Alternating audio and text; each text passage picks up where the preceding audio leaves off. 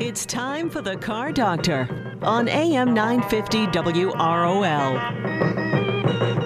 Got a car question? Call us at 617-770-3030.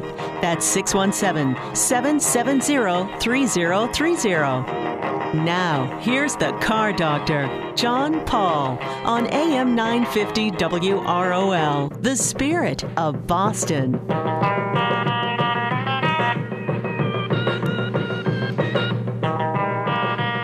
And good Saturday morning, everyone, and welcome to another edition of the Car Doctor program. You're listening on AM 950 WROL, maybe 100.3 FM. We got a new guy producing the show today. Yeah, new guy. Sorry, I've been away for a couple days. I'd like to thank Keith for stepping up and doing that. Yeah, you remember where all the buttons are? Sort of. All right. We'll figure it out. All right, okay, all right. I know when I leave work for a day, I have to be retrained when I come back, so... And you do all the magic on the other side of the board. I just stand here and talk about stuff. So in a couple minutes, we're going to be talking to Keith Barry from Consumer Reports. They did an interesting study about what happens during crash testing and some other things. So we'll be talking to him in a minute. Also, if you're a political person, there is a bill in the state legislature that has been introduced that will allow Massachusetts residents to, how can I put this? Restore year of manufacture plates for antique vehicles. So that way, if you found an antique vehicle, if you had an antique car and you wanted to have an antique plate to go with it, they'll allow you to actually restore that plate, and so you don't have to go out and try to find a perfect 1955 plate or something like that. So you'll actually be able to restore it and display your manufacturer plate. However, right now the registry says these plates must be in original condition, but they're saying, well, they might not have to be. So that's actually, I think it's a pretty good bill because you're not altering the plate. You're not changing the numbers. You're not changing the design. You're just making it so it's more readable, and it's going to be a better condition than one that isn't. Well, with us on the phone is our friend Keith Barry. Keith Barry is with Consumer Reports. I've known Keith for quite a while. And Keith, good morning, and welcome to the Car Doctor program here in Boston. Good morning, John. How are you? I'm doing just great. And I maybe or maybe not insulted one of your coworkers at a New England Motor Press event once when I called Consumer Reports a bunch of white-coated toaster testers. And but that actually came whatever we want now. It's great. Yeah, but that actually came from David Champion, who was at Consumer Reports years ago. Who called themselves a bunch of white-coated toaster testers, and actually is, I believe, a picture of a bunch of people standing at a start-stop line at a track with a bunch of toasters, and that's hilarious. Yeah, so that's hilarious. Yeah. So, well, I actually came from a toaster testing background in a whole other lifetime. But cars have always been a little more interesting to me than if they just do more things. They do more. I suppose, although I will say, my wife, and if she's listening, is a toast snob. I expect her at some point to actually take a picture of a perfect piece of toast, and if we ever go out for breakfast, to show it to somebody and say, no, I want it to be golden brown, not too crunchy, not too soft. No, So there's a lot. If you find it, let me know. Yeah, if he finds it, let us know, please. Yeah, there's a lot to be said about the perfect toast. So, but anyway, that you did a story recently, sort of, about crash testing and how not everybody gets equally represented when it comes to crash tests, and especially women. Yeah, and it's not necessarily just the test. The hypothesis is that it's the test that creates this problem. But there are a number of studies dating back to the 1980s, but the most recent ones are from earlier this year that show that female vehicle occupants who are wearing seatbelts have a 73% greater odds of being seriously injured in the same kinds of crashes as a male vehicle occupant, and they're 17% more likely to be killed. So what that means is when there's a crash that takes place, if there are two men in the front seats of the car, versus two women in the front seats of the car, the car with the women in it, in the exact same type of crash, is going to have a 73% greater chance of there being a serious injury, and that's a huge number. That's yeah. I mean, it's a very, very big difference. And Consumer Reports isn't the first who has covered this issue.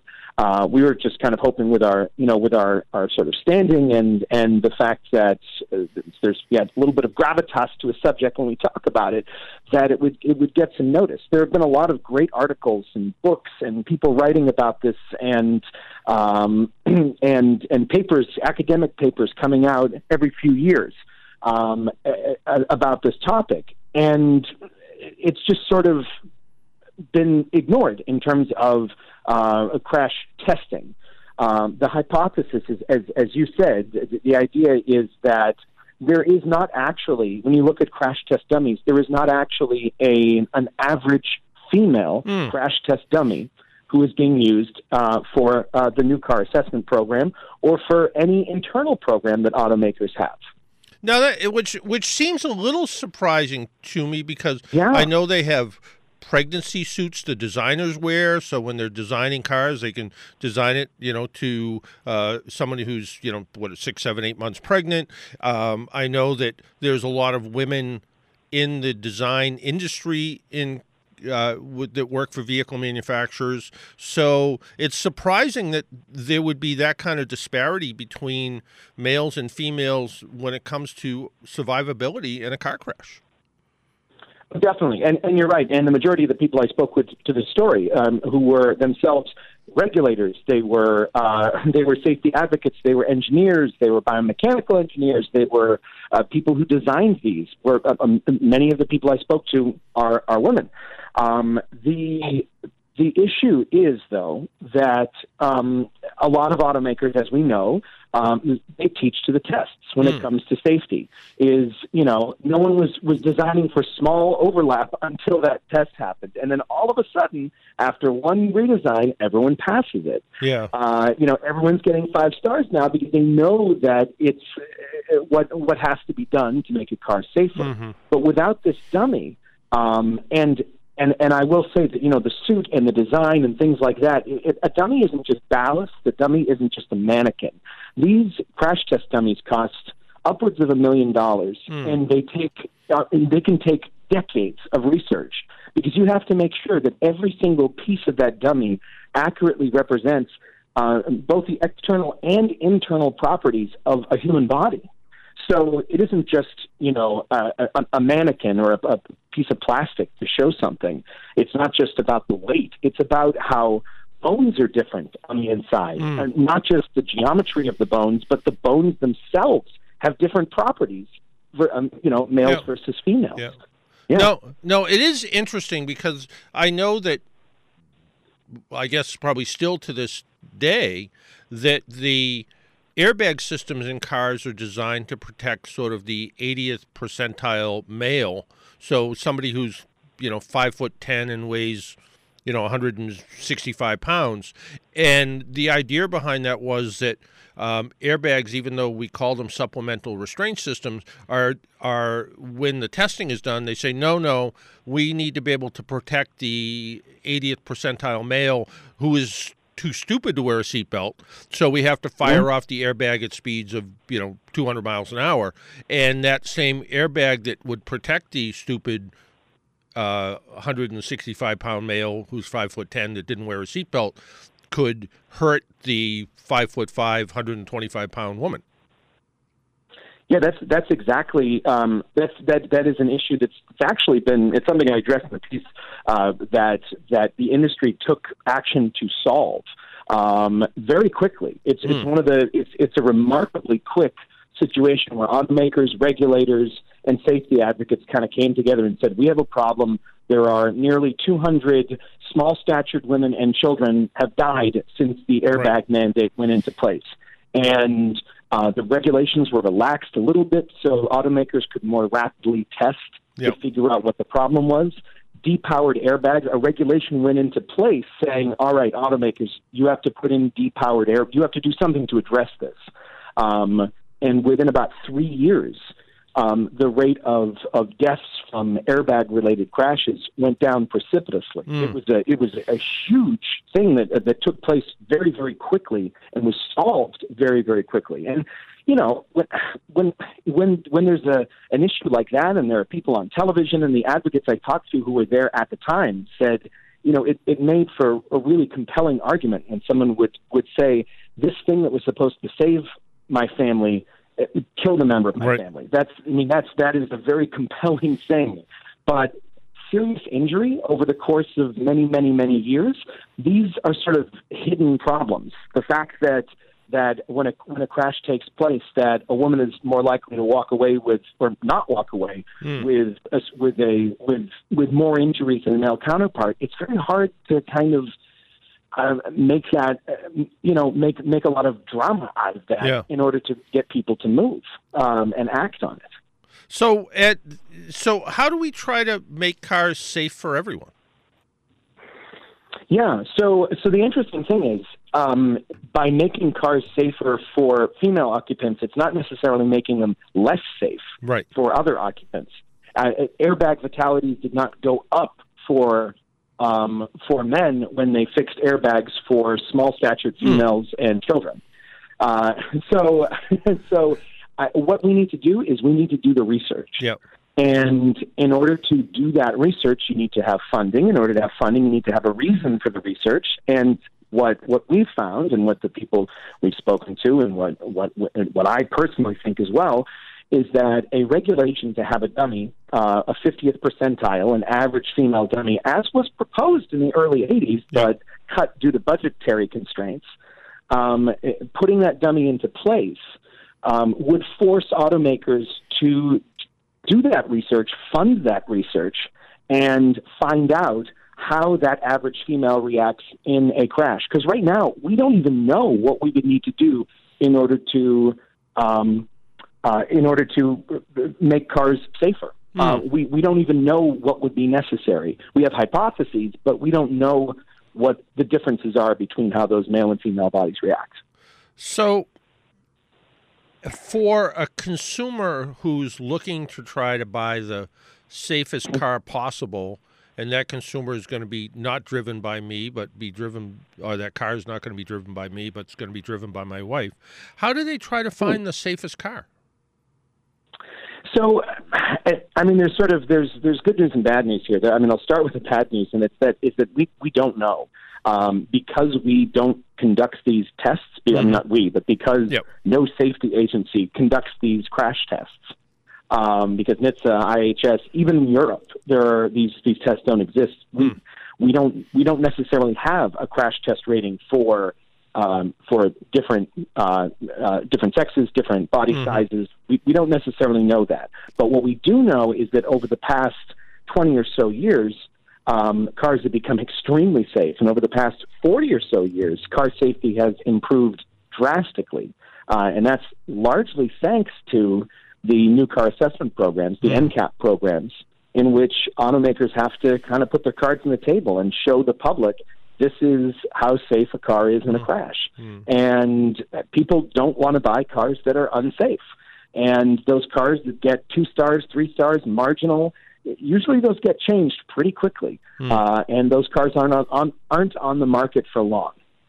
Yeah, so I would say if you buy the safest car you can find, get a car that gets good safety ratings in IHS, in NHTSA tests, and also a car that has that automatic emergency braking, the blind spot warning, those sort of active driver assistance features that can prevent you from getting into a crash in the first place. That's the best advice that I can give. Yeah, no, that makes a lot of sense. Part of me, the weird, twisted conspiracy theorist part of me says, well, the automakers are not addressing this in a safety way because then all of a sudden the truth would come out that it would get really expensive to try to make a car that's safe, equally safe for all occupants. So they're sort of finding ways to sort of not get it done. That's probably not true. That's probably just my twisted mind thinking that way. But yeah, it can be. These changes can be things. I mean, look at the differences between a model year difference from a car before a small overlap crash test to after. How they don't even have to make any visible changes to the car. You move one small piece in the toe pan, and suddenly it distributes the force differently. Yep. So a lot of these changes are just, they don't know any better. Right. And they know a lot about how I mean, these are very, very smart people, but there's just this piece of information that they don't have, which I think is really upsetting, because 50% of drivers on the road are female. So you would think that you would have that. Yeah. It's not like an outlier, you know? Yeah. No, it makes sense, and I think you pointed it out perfectly with the expense that's involved. You know, I think a lot of people think, well, a crash test dummy. I saw them on Mythbusters. They took a mold, they poured a bunch of Jello-looking stuff in it, put some put some dye packs in it, and it's a crash test dummy. But no, like you said, the crash test dummy, the expense involved and all the telemetry and all that sort of stuff, millions of dollars to build one. Oh, and it's amazing. Some of it comes from, when people donate their bodies to science. Sometimes it's cadaver testing, because you have to find out how an individual piece of the body will react in a crash. Dennis just went ugh, by the way. I know. Yeah. It's not. But we actually have people at Consumer Reports who are safety engineers, automotive safety engineers, and I worked with a couple of them, Jen Stockberger and Emily Thomas, on this, and they were telling me about the labs that they worked in and the things that have to be done. That it isn't if you don't know what the sort of if you don't know what the tendons and ligaments look like, and they're scientists, I'm not. You don't know how to design an analog to that. You don't know how to make a dummy of something that you don't fully understand. No, this is fascinating. And you mentioned you're not a scientist, and I wasn't going to bring this up, but you are a deer. I am what? Oh yes, there is a wonderful show that Consumer Reports has. Actually, can I plug another show on your show? Yeah, it's great, absolutely. Today, well, it's on after your show. So once you're done, listening to the Car Doctor at 11:00, Consumer 101. It's this great show that takes you into the test labs at CR, and we try and do it a little. We try to take off the white coats, and sometimes we dress up. I dressed up as a deer that was telling people how to avoid deer strikes. So it's a very meta sort of. and I will admit that you're quite the actor. I was a little convincing. The thing is, it was actually method, as I had almost hit a deer. Our test track is in very rural Connecticut. We have this 300 plus acre test track. And on the way in, there's really nothing until you get to the track, and a couple of deer crossed right in front of my car that very morning. So I was feeling it. I was really feeling it. I understand. Yeah. And this is deer rutting season. So this is the time where deer go from kind of one side of the road to the other, and in Massachusetts, I think. There were, I might have the numbers wrong, but I think there was 48 deer strikes last year about this time. So there's a lot of that happens, and you had some great tips. And would you care to share some of them? Definitely. I mean, the main one is, if you see one deer, you're going to see more deer. If you see deer in the same place, if you say, "Oh wow, I almost hit that deer," don't go speeding down that same section of road next day. Because those deer live nearby, and they're going to come by. Twilight, early morning hours, that sort of dawn and dusk. As we have the time change this weekend, keep in mind you might be coming home from work on a different, your clock says something different, but the deer don't know. Right. They don't change their clocks. So although I think I was wearing a watch in that one. But, anyhow, you were carrying a phone, so was carrying a phone. I think, our continuity department was it was all off. It was like the coffee cup in Game of Thrones. It was the whole thing. But anyhow, so if you're coming home and all of a sudden it's dusk and you're used to coming home in the summertime and it's nice and bright outside, keep an eye out because you might see different wildlife. And also your headlights. If there aren't other cars on the road, put on your high beams. And a lot of cars nowadays have automatic high beams. And you'll see in the dashboard cluster the sort of high beam logo, but you'll see an A on it. And that means, or the word auto. And that means that your high beams might automatically turn on and off so you don't sort of blind other drivers who are coming towards you. That gives you that extra field of vision that you need when you're driving at that time of day. Yeah. And the other thing is, if you see a deer, don't swerve because deer are going to be, they're wild animals. They're going to be unpredictable. So kind of, try to do the best you can, keeping your car under control. And but don't say, I'm going to swerve over to the left lane where oncoming traffic and the deer's going to run that way too. So. You don't want to hit an F-150 and miss the deer. That's bad news for. I mean, we like deer, but we also don't want to. Or hit a person or something. It's you were very emotional in the video when you talked about what could happen to some of your friends. So, you put that suit on, and it just you become different. It's television. It's the magic of television. It was fantastic. It was again one of those things that I kind of went, who knew Consumer Reports had a sense of humor? Well, we have. They liked what I did, so I can't say too much, but. That won't be the first time I'll be wearing a costume. Well, well, I will let you know that last Thursday we had a New England Motor Press Association meeting, and I showed the video. And oh my gosh! And you may be tapped to be Rudolph at the holiday party. That is fine. The color of the nose doesn't matter to me. All right. I've done the deer thing, so it's totally okay. Yeah, they were Craig Fitzgerald, John Lawler, pretty impressed. So. Yeah. Well, excellent. And I know that's your way of telling me that I've missed too many meetings. No, but fantastic information always from Consumer Reports. It's one of those magazines that I've been getting for as long as I can remember, and it's I was talking to my boss about it the other day, and he said, and he looks at me and goes, I don't want to insult you or anything, but when I'm thinking about shopping for a new car, I always go to Consumer Reports. I'm like, what about me? I write about cars.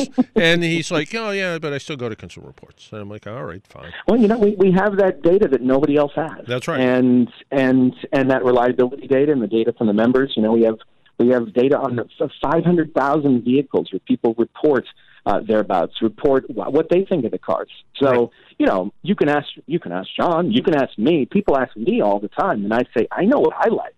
But, I've bought cars that, turn out not to do quite well in the CR ratings. But if you're looking for that reliability, for owner satisfaction, that long-term ownership, you're not going to get that information anywhere else. Yeah. The reality of it is people ask, what kind of car should I buy all the time? And they've already decided. So you tell them, and they end up buying something different anyway. So, yeah. Yeah, and it's just, as long as you get something that makes you happy and it isn't going to cost you a ton of money.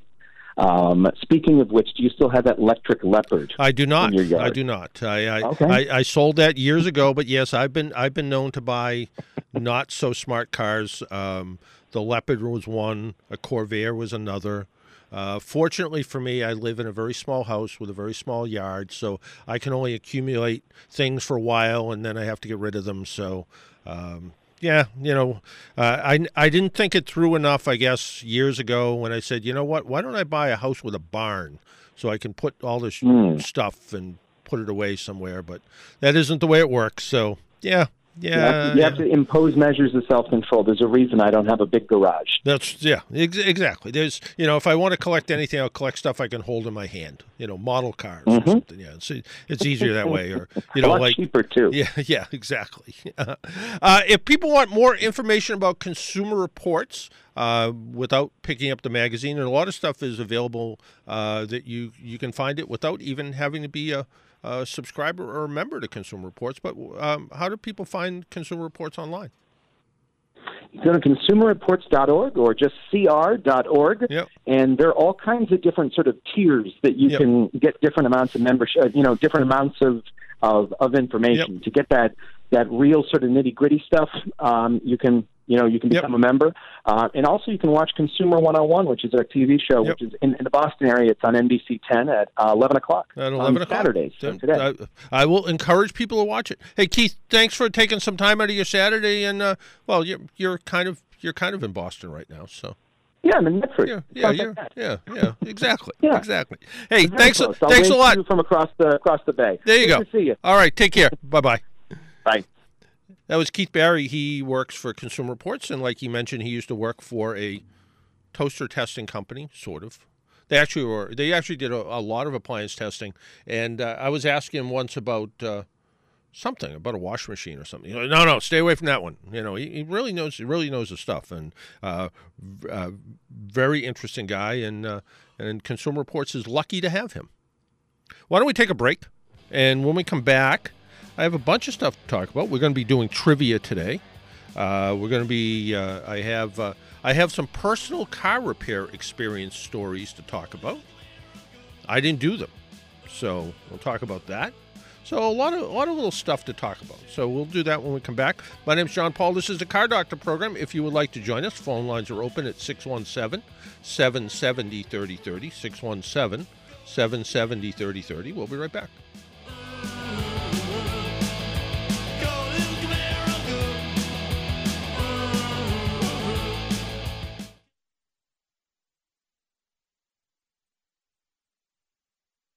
My pappy said, son, you're gonna drive me to drinking if you don't stop driving that hot rod Lincoln.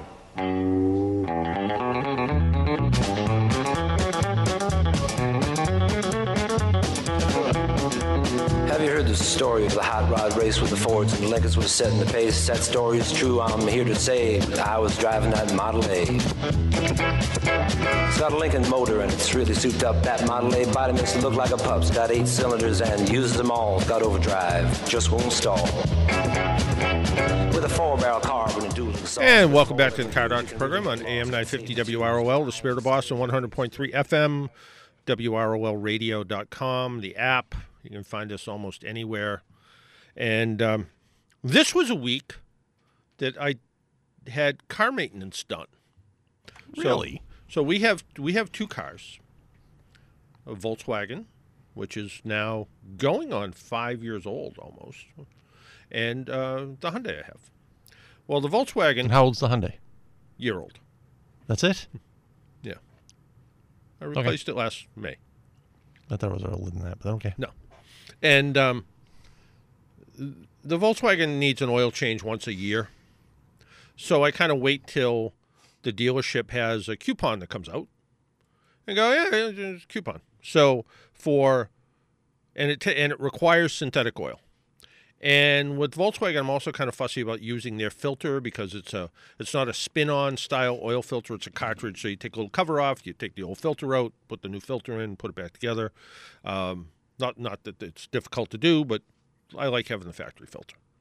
So they had a deal for like, I don't know, $50, and it was synthetic oil change, filter, rotate the tires. And so went off and had that done. Good experience, according to my wife. They rotated the tires. They didn't try to sell her anything because one of the first times she went there, and this dealership has changed hands, they're like, oh, you need a new cabin air filter and air filter. And I'm like, oh, that's odd, but okay, don't do it. And then the next time it went in for an oil change, you're like, well, you need a cabin air filter and air filter. Don't do it. Then the third time, it's like, you need a cabin air filter and air filter. I'm like, don't do it. And I ordered a cabin air filter and an air filter from the same company who makes the parts for Volkswagen. Just happened to find it.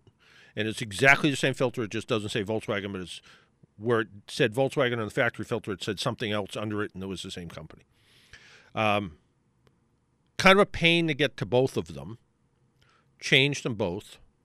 They weren't dirty, really. And they were a little dirty, but not dirty. So The first time, definitely didn't need it when they recommended it. Second time, definitely didn't need it. Third time, really didn't need it either, but I already had spent the money, which was maybe $25 that they wanted like $100 for. So for people that are a little bit DIY-ish, air filter and cabin filter, pretty easy to change, and you can save yourself some money. It depends on the car. Yeah. That cabin filter in some cars, you have to like take off the dash. Don't they like? No, well, it depends. Most of them. My wife's Volkswagen is a little. You got to take. There's a panel underneath. My car, it's behind the glove compartment. So all you do is you open the glove compartment door, and whatever holds the door from opening up further, you pop that out, and then you take the inside of the glove box out. Yeah, see, that's already too much. It's already too much. All right. Well, anyway. So good experience. And actually, I said, don't bother rotating the tires. They did it anyway.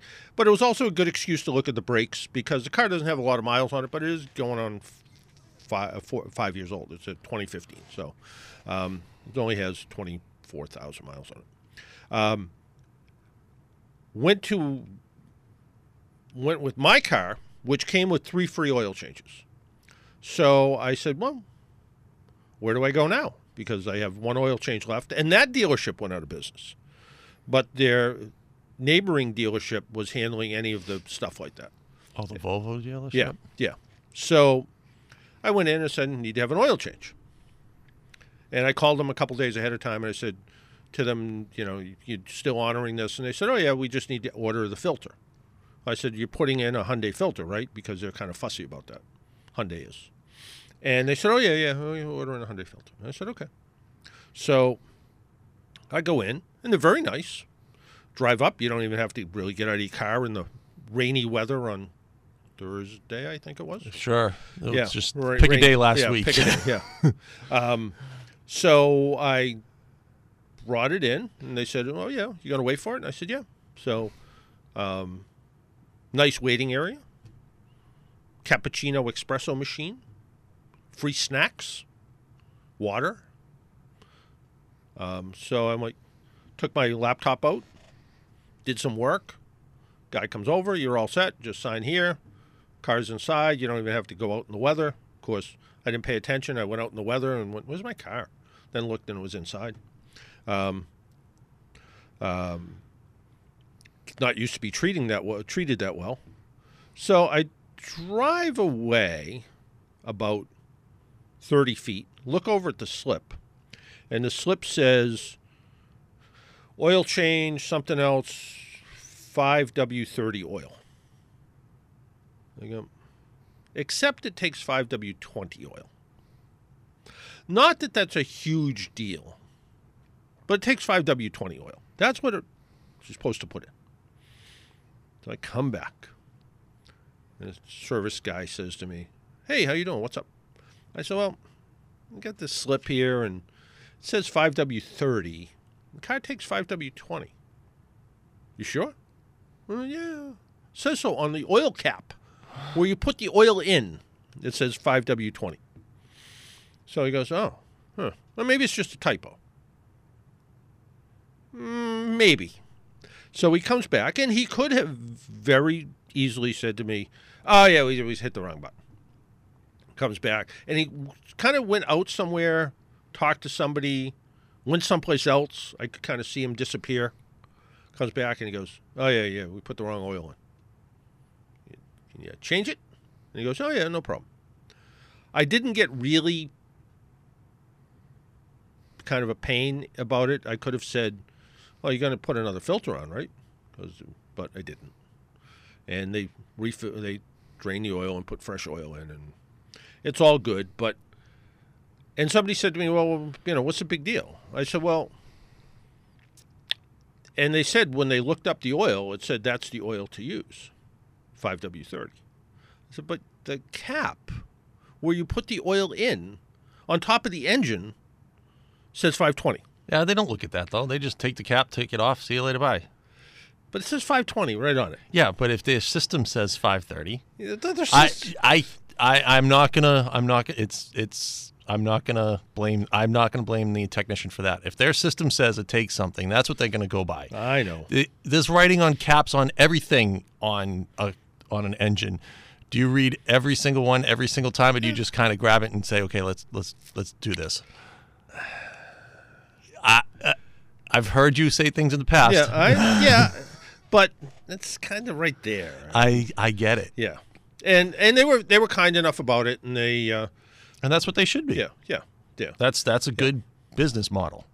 Yeah, unlike someplace I was this morning. Now, can you really be sure they put in 520? No, they could have gone out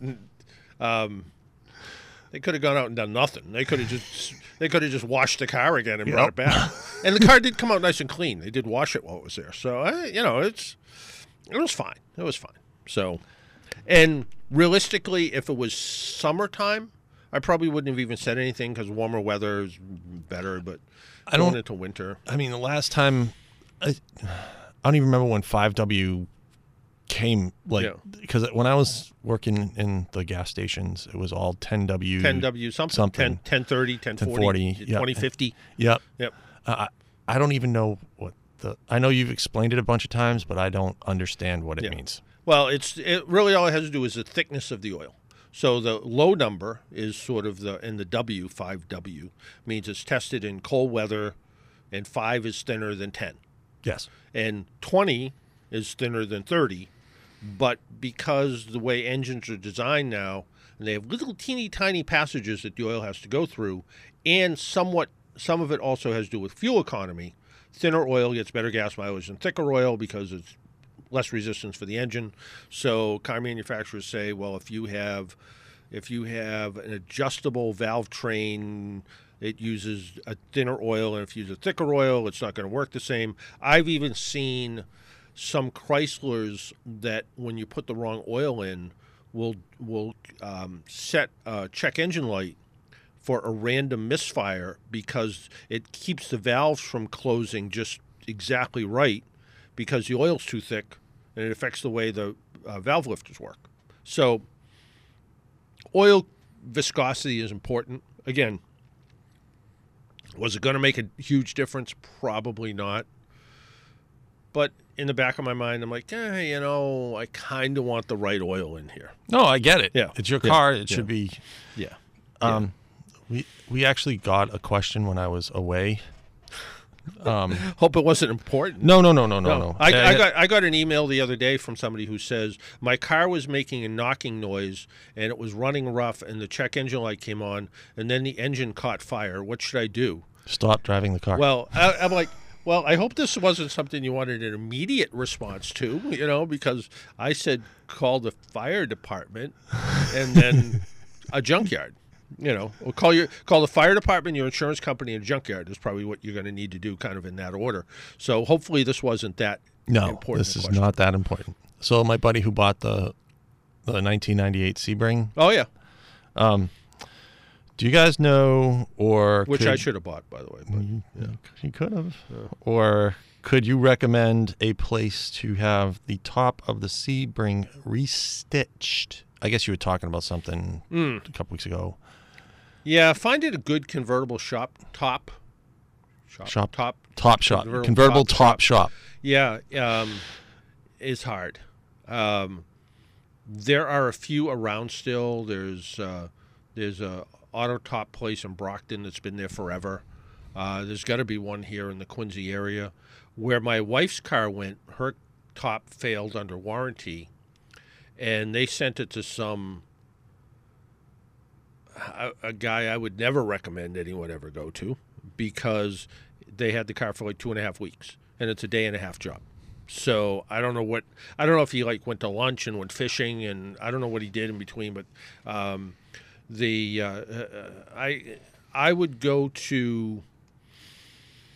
might even go to a body shop that does custom work, and go in and say, who do you send your interiors to?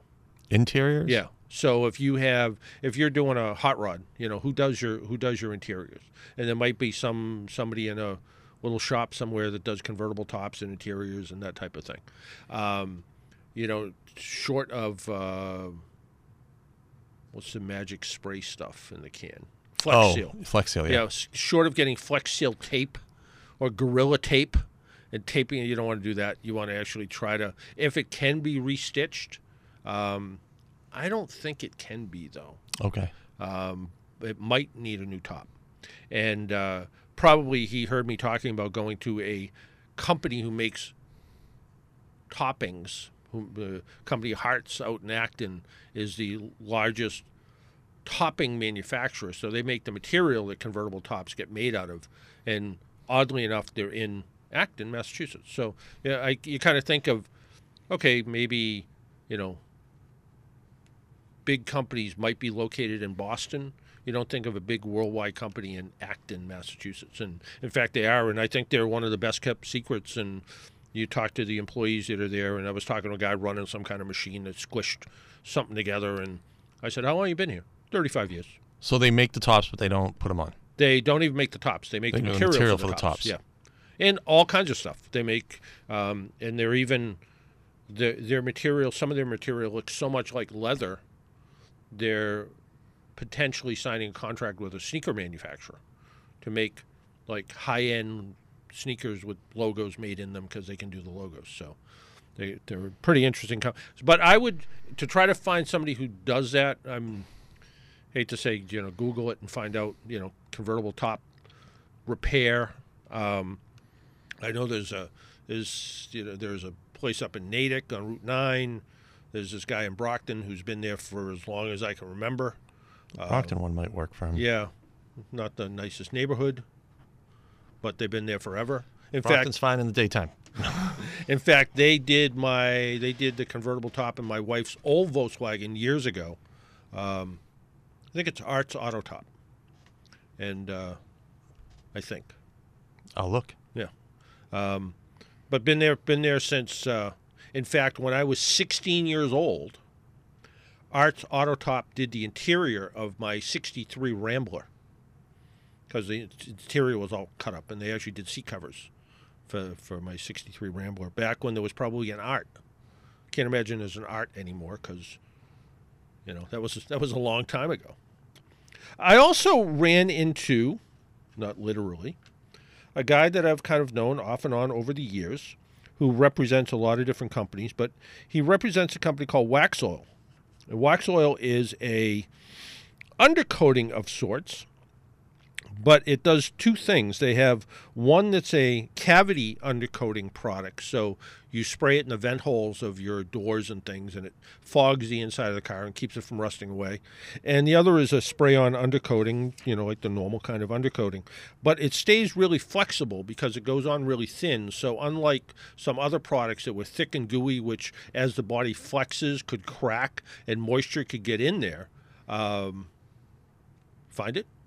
Yeah, I think it's called Arts Auto and Marine now. Okay. Warren Ave in Brockton. That's it. Yeah, that's a great neighborhood. It's in the old. Oh, what was the name of that building?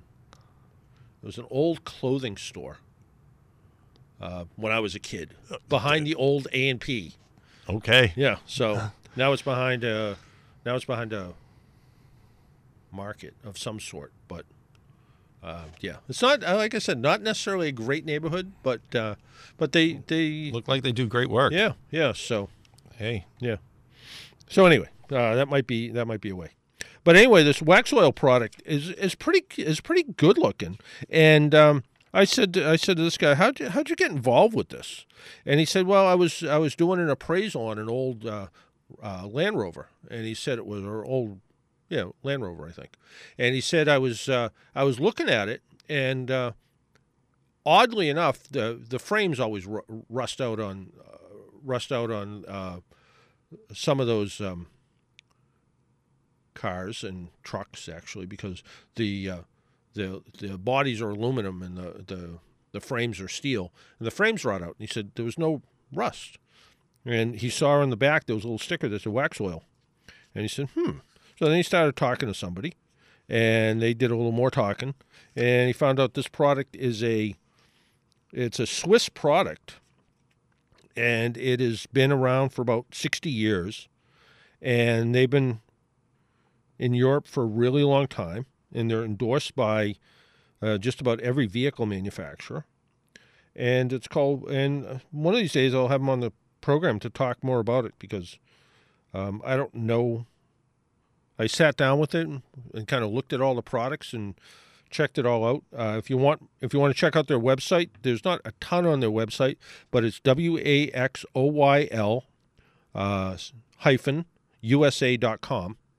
And you can find out more about it and kind of learn what it is. And they do have a do-it-yourself kit, or you can go someplace. They're actually looking for installers that can do the product. You buy the stuff by the drum, and you actually use a like regular paint spray gun to spray underneath, so you're not putting on too much at a time. And it's a if you're somebody who wants to keep a car a long time, or you're doing a big restoration to a car and you're going to keep that car a long time.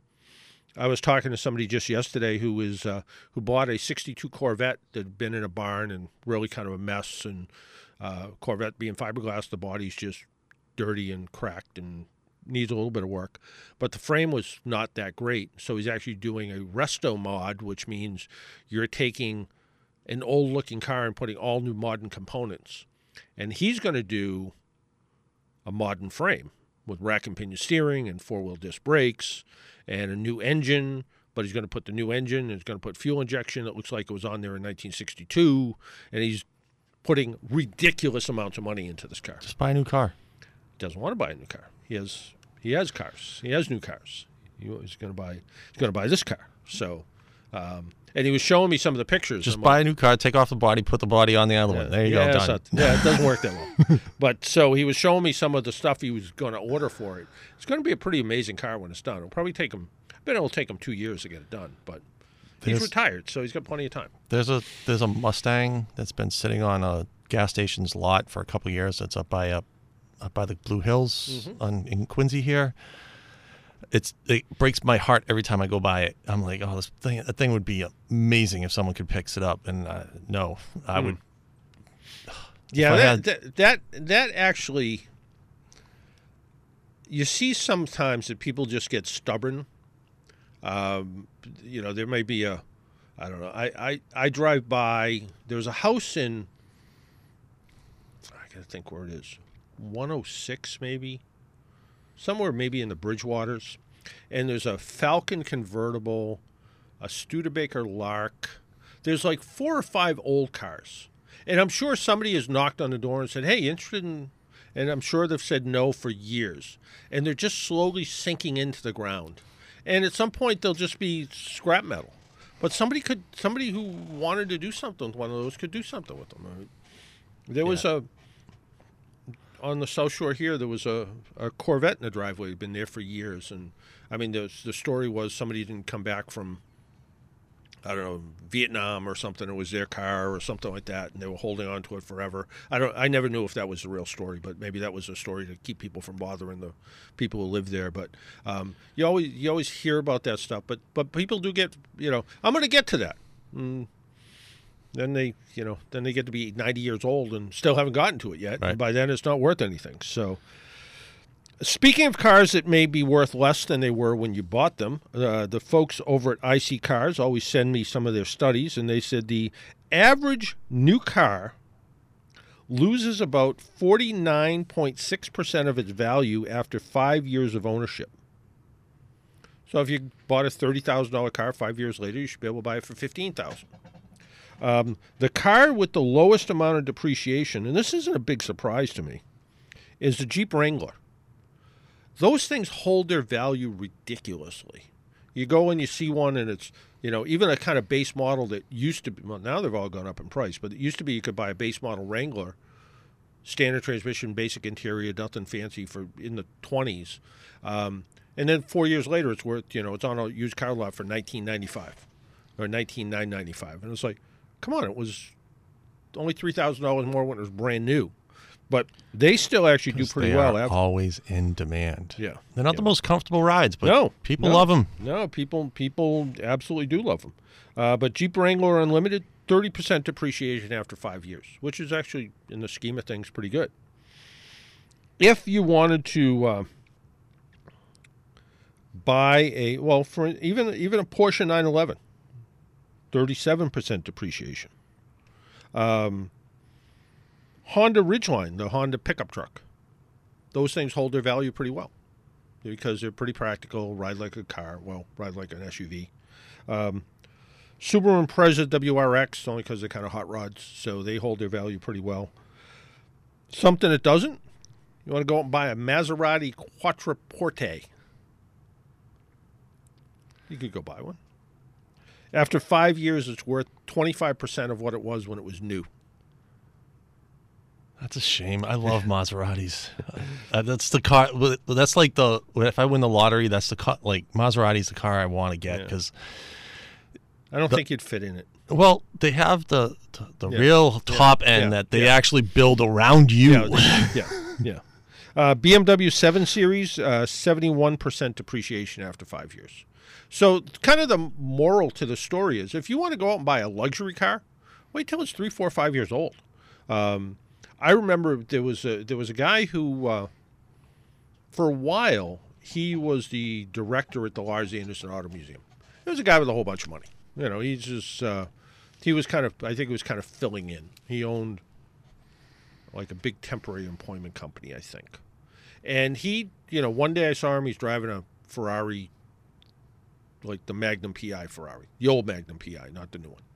And then one day I see him. He's driving a Bentley. I'm like, geez, pretty nice cars. And he said, they're not really expensive. He said the Bentley I paid $32,000 for. The Ferrari I paid a little bit more. He said maintenance-wise, they'll kill you. They're, when they break, they're expensive. But he said, I drive these cars, and everybody goes, wow, Bentley, ooh, wow, a Ferrari. He said, I got the price of a new Chevy Silverado pickup truck into both of these cars. So, but still, the one that surprises me is the Nissan Leaf that depreciates 71% after 5 years. Wow. And I can only imagine it's because of the battery. Yeah, it's got to be the tech. Yeah. And the new Leaf Plus can go 200 and some odd miles between charges. So it's actually, versus the old Leaf, which only did about 100 miles. But it depreciates pretty good, which also means if you're interested in buying a car that you drive about 100 miles and have to recharge it, it's pretty good value. So you might want to go buy, might want to look at one. Same thing with the rest of the luxury cars, BMW 5 Series, Acura RLX, almost 70% depreciation. Your old Fusion, depreciated almost 70%. Yep. Chevy Volt, which is a really nice car. 68% depreciation after 5 years. So if you were out car shopping, those are pretty good cars to shop for. BMW 5 Series, 7 Series, those are going to get expensive to fix. Chevy Volt sold for a lot less than what it cost to make them, which is why they don't make them anymore. I would guess the same thing with the Leaf. BMW i3. Is that the little one? Yeah. The two-seater? Two and a little space, maybe. Okay. But yeah, it looks like a little bubble sort of thing, yeah. Where if you were a AAA member and you wanted to buy one, how much was it? $10,000 rebate to AAA members to buy one because they're being discontinued. And they're kind of fun to drive because they're small. And if you buy it with the little gasoline engine in the back, which only holds 1.5 gallons of gas, so it's enough to get you to another gas station, and eventually a place where you can charge it up. So at least you never really have to worry about running out of electricity, but it only goes about 70 miles between charges. So it's not. It was interesting, weird. I can see why it didn't work. If they came out with a bigger battery pack, it would make a lot more sense. So, but those are some cars that are actually pretty good value. I promised we would do some trivia. So, and I was going through the bottom of my desk the other day, and our office space moved. So I had like months ago. I still haven't put everything back where it belongs. But I did find another AAA membership in an envelope. So I'll have a AAA membership to give away. And you can either keep it use it as your renewal. You can give it away to a friend. Do not sell it on eBay. Or I'll get in trouble. But you can give it away. You can do whatever you want with it. In the movie The Graduate, starring Dustin Hoffman, there was a car that was featured in the movie. Car that was featured in the car. Yeah, I know. What was the car that was featured in the movie The Graduate? Now, I want as close to an exact answer. You just can't say, "Oh, it was a Chevy," because it wasn't a Chevy. But I want to know details. I want to know details. What kind of car was it? What was the car that was in the movie The Graduate, starring Dustin Hoffman? I believe the movie was in 1967. So you need to go back to your Wayback Machine and find out about it. Find out more information. So there we go. This is sort of an interesting little bit of news, and this is I've been really disorganized lately. I'll admit it. But I just found I was looking for all the information from Keith Barry, the whole story about the whole crash test dummy thing and how all that and it was about 6 pages of information. Of course, I couldn't find it when I was looking for it, but there it is, right there in front of me. So I don't know what's going on with me lately, but this is something that I think Dennis still has time to buy this if he has a choice, if he has a chance. Kevin, where you from? And it might be something. It might be something he's interested in. It's not a Maserati. I know he was kind of interested in buying a Maserati as one of his perfect cars, but he's busy. He's busy on the phone. And this is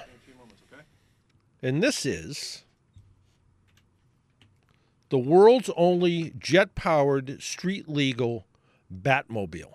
Sold. Where is it? It's on eBay. So it's the world's only jet-powered, street-legal Batmobile replica created by Genius Garage founder Casey Pooch. Is up for sale on eBay. The vehicle is a functioning prop. The vehicle was created as a one-off functioning machine, authentically represents what was depicted in the movie. It has a power plant that drives the rear wheels through a semi-automatic 4-speed transmission with reverse that makes approximately 400 horsepower. The vehicle weighs similar to a Corvette, features fully independent suspension, but it's that Batmobile, the one that looks like that one. So whatever series. It's the second? Tim Burton. Okay. Tim Burton, Michael Keaton Batman. All right. Acceptable fuel is either kerosene or Jet A fuel. Uses a space frame, and its accessories include replica Browning 30 caliber machine guns, set up with oxypropane powered semi-fire blanks. Rear and side view cameras with monitors, centrally mounted iPad, information center, digital and analog gauges, flamethrower tank, because, well, why not? Why not? How much? It's on eBay. Yeah, how much is it? I don't know. Is it? I don't know. It doesn't say. Doesn't say opening bid? It doesn't say that. But $1. There you go. But the Genius Garage goal is they actually provide college engineering students their dream shot to careers.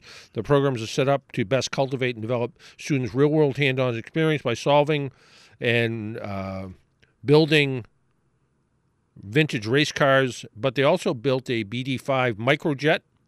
They're restoring a long, easy aircraft, which is a little experimental aircraft. Little wing in the front, big wing in the back. Who died in one? John Denver. Yeah, one of those. A full-scale 38-foot flying replica petrosaur. Sure. Flying bird of some sort, I guess. Wide body Corvette. But they build all kinds of stuff. So look for Genius Garage, look for it on eBay, and you can find out more about it.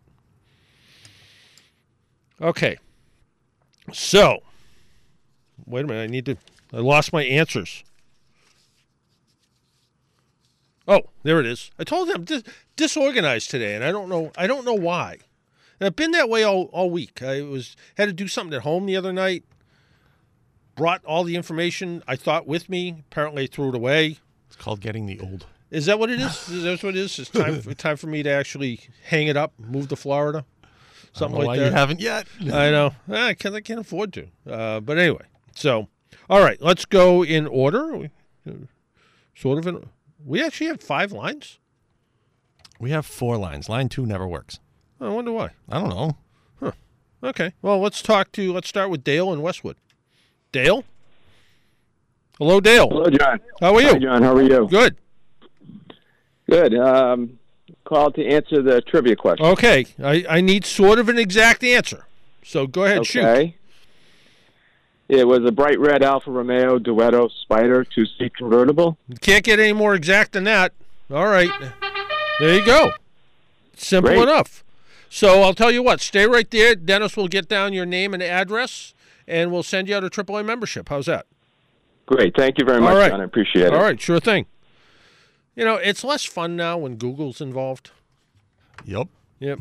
Yep. Yeah, so. I will say, though, a lot Dale of these knew. callers did call in, like, right away. Yeah. So they actually did know. Yeah. But and according to wherever I got this from, perhaps the most famous use of the Alfa Romeo is in the 1967 movie The Graduate, starring Dustin Hoffman. The Graduate is easily the most popular film to feature an Alfa Romeo, ranking 21st in all-time box office gross when adjusted for inflation. In the film, Dustin Hoffman drives through California in a Series 1 Duetto Spider, which was in production from 1966 to 1967. So, there you go.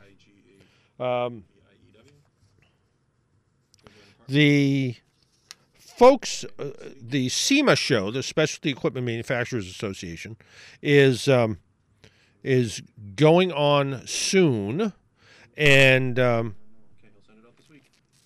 they are working on a variety of different things. Well, Jesse James, you know Jesse James, the guy from the motorcycle building show and a whole bunch of other stuff. Well, he is back this year, and he has built the ultimate vintage Baja truck based on a 1950s Chevy truck prototype and body style to show how Line-X can be used for off-road racing and how it can be incorporated in a retro build for added style. Line-X also features probably one of the most unique Jeep Gladiators at SEMA. One of these days, I'm going to go to SEMA to see what it's all about. The Line-X Jeep Gladiator has been replaced with the new machine panels, entirely new different look, a full exterior Line-X coating. Jesse and Line-X Gladiator build Kenny Fitzer will be at the booth on Tuesday, Wednesday, and Thursday. And if I had the ability to do a little bit more of it and had free time, I would have been able to interview one of them, which would have probably been actually kind of interesting. So congratulations to Dale from Westwood. He will be getting a AAA membership in the mail. Our phone number is 617-770-3030, 617-770-3030. Why don't we talk to Frank in Medford? Frank. Morning, John Paul. Good morning. I got a problem with my Ford pickup here. Wednesday night, I went to start it in the driveway when it was raining, and it wouldn't start. It just kept spinning over, right? Not firing at all. All right. So now, this morning, I just sprayed it with some ether, right? Yep. And it started. I was amazed because I tried it like 15 times before since Wednesday night, right? Mm-hmm. And it started, and now I just got in it, and I put it in gear, and it hesitates like it's going to stall when you start giving it the gas. Yep. you know, and I'm thinking like, well, I don't want to take and drive it down the street to see if it's going to, because I have to push it in the driveway. It's like 100 feet long. Yeah, and it's heavy to push. Exactly. Especially with one daughter and a son-in-law. Oh, there you go. All right.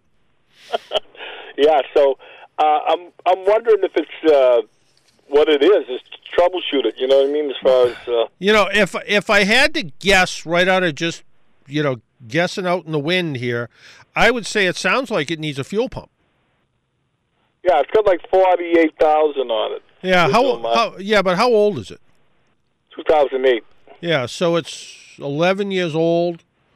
Yeah, it sounds more like it needs a fuel pump because, it's if it crank, nothing happened. Right. Well, three things: spark, fuel, and compression. Well, we know we have compression. We could have had no spark. We could have had no fuel. We could have had both. We could have neither. Well, you sprayed ether in there after a while, and it fired up. So that means we had spark, but we didn't have fuel. Then once it started running, maybe the pump kicked in enough to get it going, and the weak pump could be why it's hesitating a little bit. So, right. If I had to just guess at something, I would guess it a weak fuel pump. I mean, and the thing to do would be, put a fuel pump pressure gauge on there and measure both fuel pump pressure and fuel volume and see if the thing's pumping any fuel or not. The other thing is, could it be a clogged, really clogged fuel filter? Yeah, it could be. But really, yeah. But but is that in the tank or where is that? Yeah, on what year you said it's an 08? I think that one is actually. I think that one's actually mounted on the. I think there's a fuel filter mounted on the frame rail in that. Oh, is that right? Yeah, but it could be. But But at this point though, I would want to look and see. Is it really pumping fuel, and is that what kept it from working the other day? Well, that's a good possibility. So, right. Yeah. So, if I put a pressure test on it after the filter, then I could still, if the filter was the problem, then I wouldn't be getting an accurate reading on the pressure, right? Yeah. It's still not going to tell you the right stuff. So, yeah. Yeah. So I mean, I would. That's the way I would look, and that's probably the best. The best way to look at that and find out what's going on with it, because it is, you don't want to just kind of guess it, throwing a fuel filter in there. And, that also, that's one of those things too, that depending on where the fuel filter is located, I don't think it's, well, let me take a look here. Hang on. I'm stop guessing and start looking. That is no. The fuel filter is somewhere on the frame, and it uses those special quick connectors to connect it and disconnect it. So, but you're also looking at maybe a bad pump. And to me, the way you described it though, it sounds more like a bad pump than anything else, and that would be more the way I'd want to look at this and say, hey, what's going on with it? Is it? I don't think it's electrical to the pump, because it wouldn't have started up that way, and it is let's see. What I did was, which is kind of unusual with this truck, I had to go to, I'm in Melrose, right? Yeah. I had to go to Walpole, so I went 128. So I was, like, the night before, I was doing, an hour's drive both ways, like on 128, you know what I mean? Yeah. Speed limit or whatever.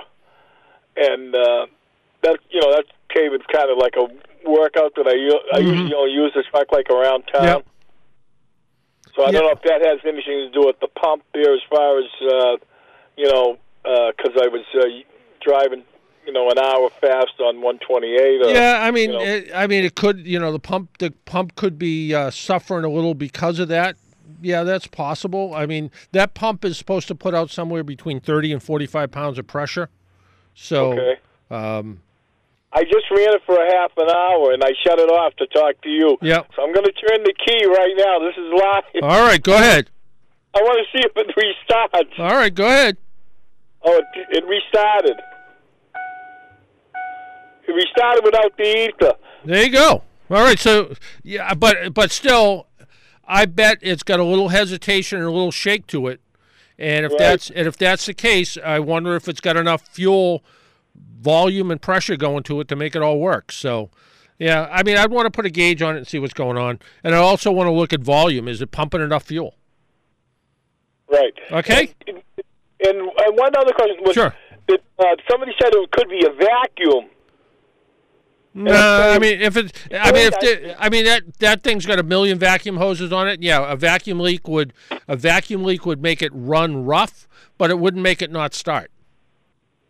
Right. Yeah. Yeah, and it doesn't have a check engine light either. Yeah. So I'm kind of thinking it's more a bad fuel pump. I mean, could it be possible it's something up with the idle air control or something? Yeah, it could be, but I don't think so. I would be willing to at least guess at a fuel pump before I did anything else.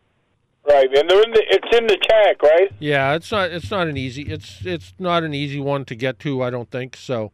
Yeah, but it's. But I did pull a Dodge automatic transmission out of my van there one time in the garage.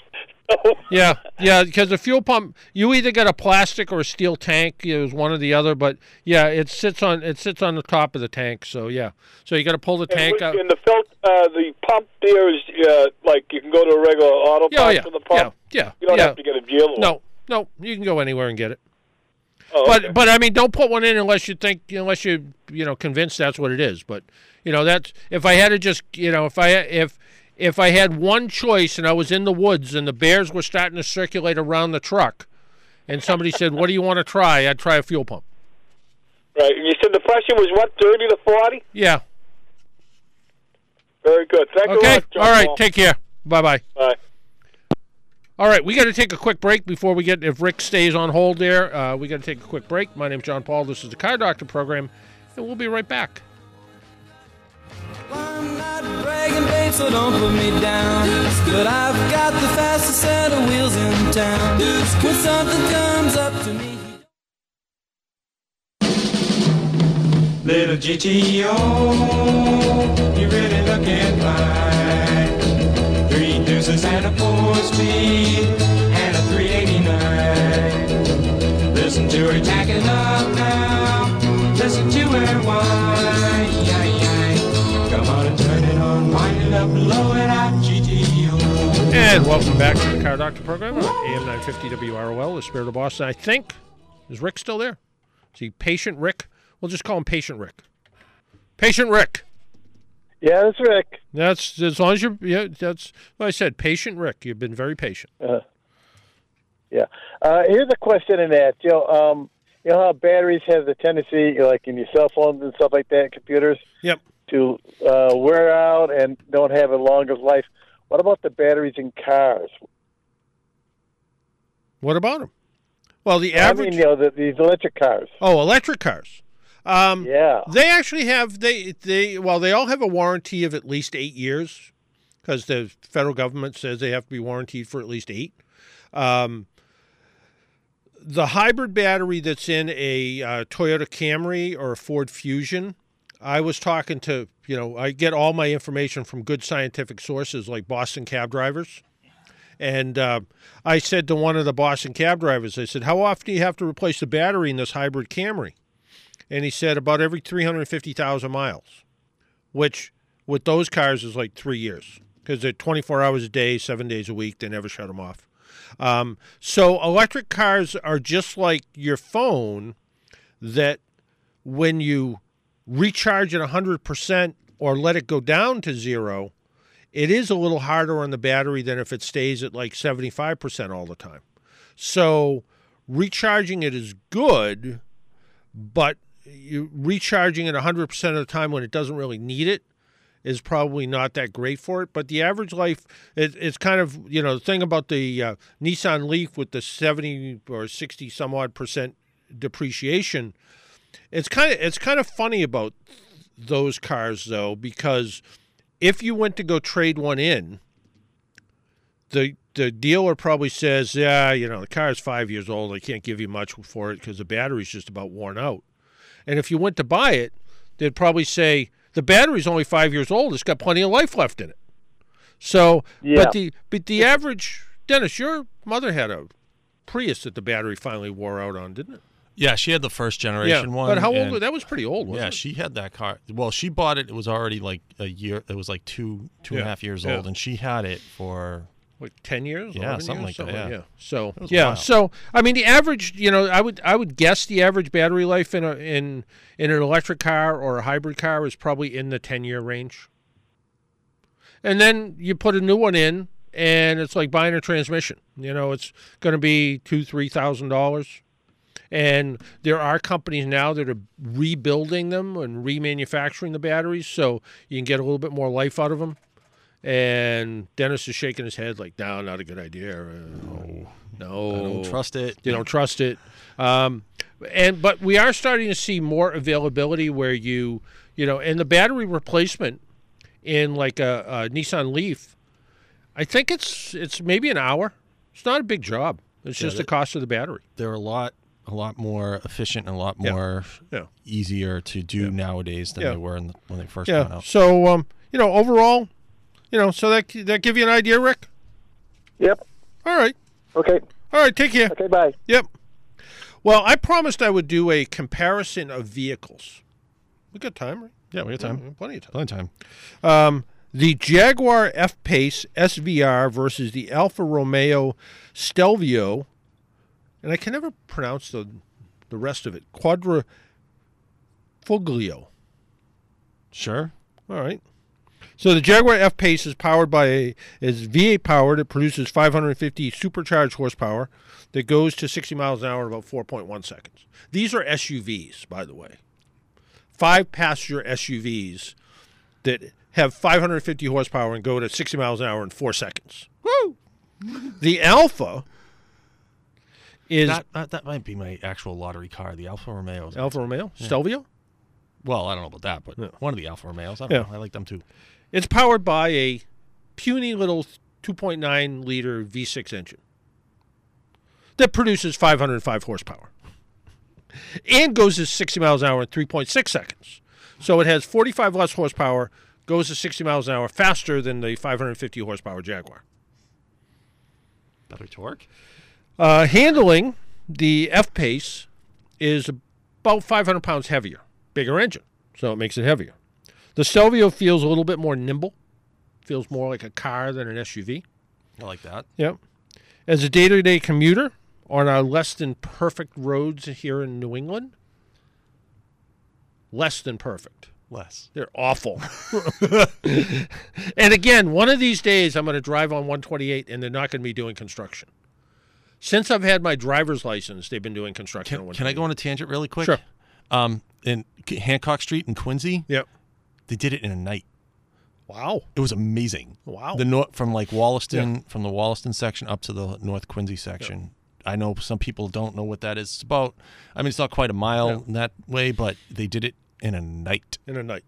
Yep. And as opposed to Route 18 from Weymouth to Whitman, it's taking they're like still 5 years. They're still working on it. It's the last. Yeah, it's awful. To continue. So the F-Pace, more comfortable to drive in day-to-day driving. The Stelvio, a little harsher, bigger wheels, harder suspension, better handling. The Stelvio feels more like a high-performance sports sedan. So BMW 5 Series, kind of maybe an M5 or something like that. As you push on the throttle coming out of a corner, the difference between the V6 twin turbocharged V6 and the Jaguar supercharged V8. The supercharged V8, even though isn't as fast as the Alfa, feels like a muscle car. You nail the gas and it roars and it pulls and it barks and it that great bass sound. Yeah, exactly. And it's real. It isn't fake. So it feels more like a muscle car. Both cars have sport seats, real comfortable-ish, but supportive.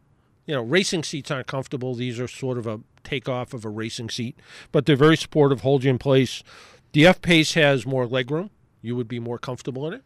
I think it's 6 feet, 42 inches tall. But it has about 3 more inches legroom front and rear. The F-Pace is a little bit bigger, kind of all around. It has 15 cubic feet more cargo space with the rear seats in use, and about 8 cubic feet more with the rear seats folded. So not a ton more with the rear seats folded, but it does have a little bit more room in it. Steering, the Stelvio feels a little bit lighter. Feels a little bit, again, kind of fits with that more nimble feel. The steering in the Jaguar feels a little heavier, a little more weighted.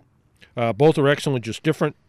The exhaust on both cars sounds fantastic, unless you don't like exhaust rumble. If you like exhaust rumble, which I do, Yep. They both sound fantastic. They're loud. I wouldn't say objectionable. They're not like loud like the little cars that have those souped up. No, those are obnoxious. Okay. This is not obnoxious. This is like that low rumble loud. Yeah, and the Jaguar actually has a fun button you push and it makes more noise. You push it again, makes less noise. Fun button. Look at that. Yeah. Fuel economy, should you care about such a thing with cars that are expensive? About 18 miles per gallon combined on the Jaguar, about 19 on the Alfa. Jaguar has about a 390-mile range. The Alfa about 320 miles, even though the Alfa gets a couple more miles per gallon. Still, that's excellent. Yeah. So, I mean, all thing, 500 horsepower, 20 miles a gallon kind of, pretty good fuel economy for a lot of horsepower. Both vehicles prove an SUV doesn't have to be boring, because they are fun to drive. In fact, the Alfa I drove out to Acton at when I went to go visit the Hartz factory, and Doug Hartz, one of the cousins technically, was like, ooh. Kind of liked it. So both vehicles are fun, fast. The exhaust sounds almost addictive. This is not a compromise. SUVs are usually a compromise. These are performance vehicles that just happen to be SUVs. So if you're going to the home improvement store, yes, you can. I don't know. It's people that buy expensive cars really go do their own home improvements. Yeah, I have seen it. Yeah. But if you're taking your friends to dinner, they'll fit nicely in this. The Alfa probably gets, if you valet, probably gets parked out front. The Jaguar probably does too. My Hyundai Santa Fe Sport goes in the back. Goes in the back. Price-wise, both vehicles start about the same in the mid-40s. That's not that bad for something that... I didn't tell you how much they cost when they're done. Well, I'm just saying, for the starting price on luxury car, that's not that bad for an SUV. Yeah. When fully loaded, the Stelvio is about $93,000 because it is the Quadrifoglio. The Jaguar is actually about $14,000 less. So if you're looking... So what you're saying, if Libby's listening and she's not, instead of getting the MX... the CX-5? CX-5. She should get the Jaguar because she loves Jaguars. She should. And she should get it in the SV model with the high-performance exhaust and the big V8 engine. So that would be, what, $80,000? Yeah, something like that, yeah. It's nothing big. So if I had to buy one, and you know me, I'm cheap, you would think I'd automatically gravitate to the Jaguar because it's cheaper. I think the Alfa Romeo just sounds nice. Just saying Alfa Romeo sounds nice. And there's not that many of them on the road. Not that you see a lot of Jaguar F-Paces on the road, but you don't see as many Alfa Romeos on the road. So when you see one, it's like, oh, that's kind of, oh, look at that. So maybe. But I'd probably go with the cheaper one. Yeah. I don't know, that Alfa Romeo. Yeah, it's pretty nice. Speaking of things... Hey, I got a question for you. Speaking of cars with great names, what's the one I think it's British. It's Aston Martin. Right. Okay. All right. So my dad. Yeah. Earlier in his life. Yeah. I think he thought what he was buying was an Aston Martin, but he bought something called like an Austin Maria or something like that. Austin Healey? Yeah, something. I don't know. It was really cheap. I mean, the axle fell off in the front. Well, but he was so he was so caught in with the name. I think he missed it a little bit. Yeah. Well, you know. Sure, it's not an Austin Maria. See, maybe it's that bad that nobody ever heard of it before. It's the only one ever made. It could be. It could be somebody. And that voice is our buddy Paul Sullivan. Hi, everyone. Yeah, where you been? I take every other week off. Yeah, you know, it's like a Johnny Carson contract. You're easing towards retirement. You know, that's what it is. You know, take every other week off. Oh, I wish not, but that's the way it's been working out. Yeah, well. Hey, you're a grease monkey in the best sense of that word, right? Yeah. Do you like the smell of gasoline, like at the pump? Does that? Not that much. My wife loves that. There is a lot of people who do. Yeah. There is a lot of people who do. I preferred not to. I noticed I was getting gasoline out of something the other day, and You mean siphoning? Yeah. and it'd been in there for a long time, and I'm like, oh, this smells awful. But some people like jet fuel too. Yeah, the only time I like jet fuel is when I'm in the jet and it's not, and it's coming out the exhaust, fueling your actual trip. and going someplace where it's warm. Yes. All right, we got to go because the very best in Irish music is coming up with Paul Sullivan in the Irish Hit Parade. Welcome him back. Until next week, make sure you wear your seatbelt, drive safely. Talk to y'all next week. Bye-bye.